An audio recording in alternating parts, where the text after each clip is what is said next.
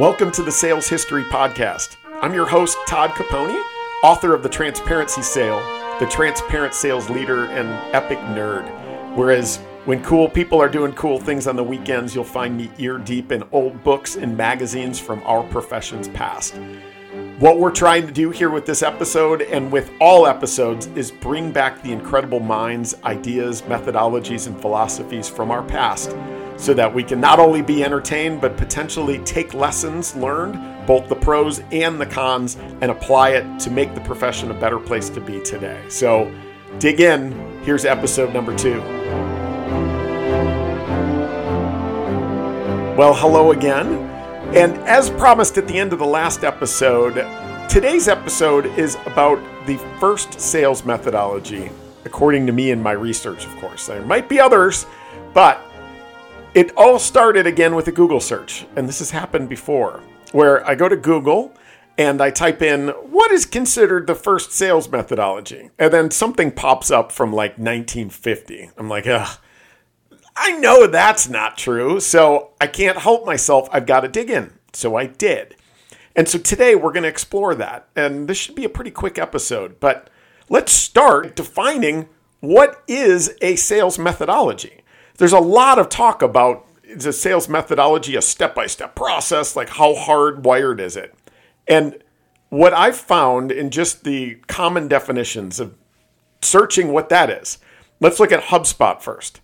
HubSpot defines a sales methodology as a broader philosophy or set of practices that can inform how a sales process is built and conducted. So it's basically a philosophy supported by practices, right? That's at least the way that I read it. Let's dig in a little bit further. There's a company called Korn Ferry that's got a definition. It's a little deeper. And it says Korn Ferry defines it as a framework that outlines how your sellers approach each phase of the sales process. While a sales process maps out a sequence of stages required for success, a sales methodology introduces discipline through a system of principles and best practices that translate into seller actions. So again, that's Korn Ferry. Very similar, right? It's different than a sales process. It's a framework. So if we agree that these definitions are essentially true as to what a sales methodology is, it's a philosophy applied to the selling process, optimizing the approach to taking a buyer through their journey of making a purchase decision, then the first methodology would be that which NCR, the National Cash Register Corporation, developed in the 1880s.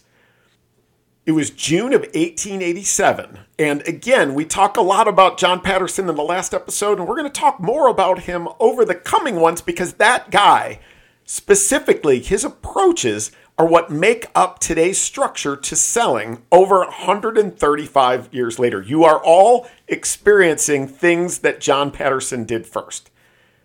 135 years ago. So 1887, Patterson was struggling to get his 5 salespeople to sell cash registers consistently. He had a brother-in-law, a guy named John H. Crane. Crane sold wallpaper and was considered by Patterson to be a master of the sales craft. So Patterson went and convinced him to leave the wallpaper world and join the NCR team. Now, Crane was self-taught. He spent days trying to figure out the cash register. So he gets hired. What does he do? First thing he does is he started by disassembling it and then attempting to reassemble it.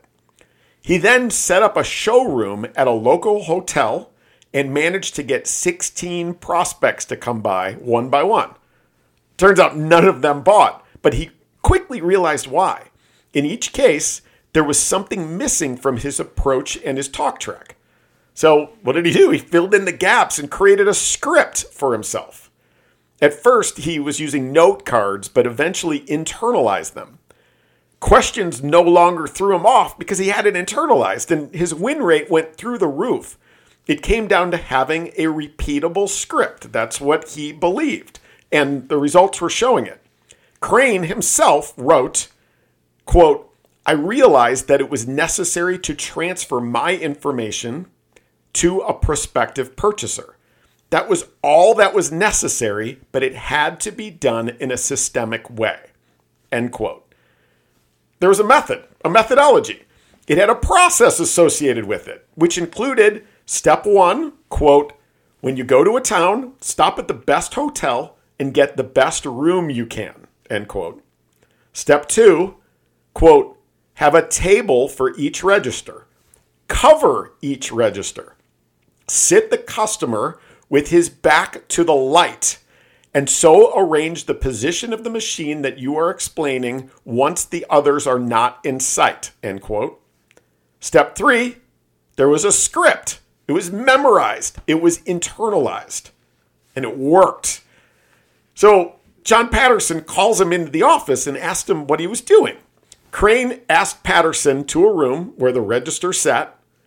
He told Patterson to sit down and forget for a moment everything he knew about registers. Crane then goes on to say, I went through my little talk. After I had finished, I asked him if he would have bought, and he said yes. So just then, the NCR vice president walks in. Mr. Patterson got up from his chair and said to the vice president, sit down on this chair and forget everything you know about a cash register. Crane again went through his method, this time for that NCR vice president, and once again, the vice president said yes when asked if he would have bought. Crane explained to Patterson, I said that there were a whole lot of men who are better salesmen, but who did not sell so many machines because they did not do it systemically. Thus, a methodology was born. Released in June of 1887, you may have heard of it, but it was called How I Sell National Cash Registers by J.H. Crane.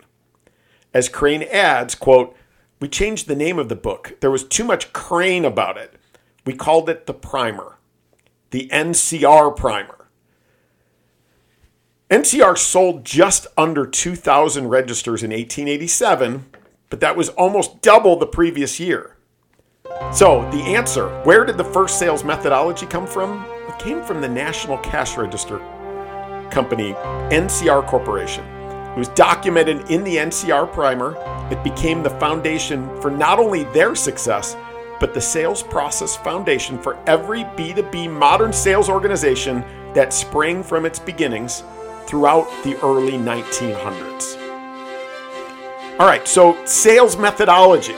It is a philosophy that informs the tactics and processes and best practices that you use to apply to optimizing the buyer journey, right?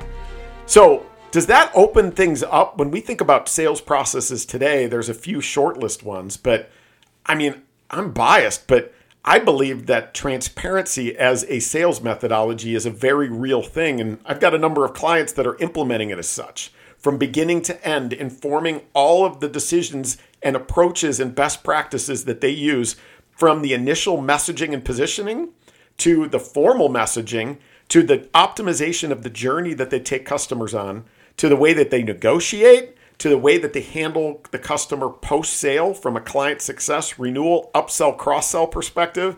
And then my new book, The Transparent Sales Leader, lays that whole foundation from a leadership perspective to make sure that our leaders are enabled to be able to support that methodology. And in the end, what happens?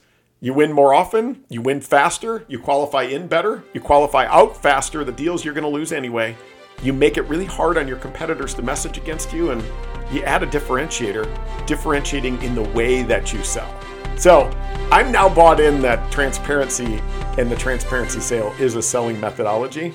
I hope you agree. And if you want to reach out and debate it, I'm totally cool with that too. So I hope you enjoyed another episode of the Sales History Podcast. As always, if you've got ideas for things you want me to explore, I would love to. If you share this with people that you think might enjoy it, please do. If you want to rate and review it, I would so appreciate that. And as always, I appreciate your time and hope you enjoyed listening in again today.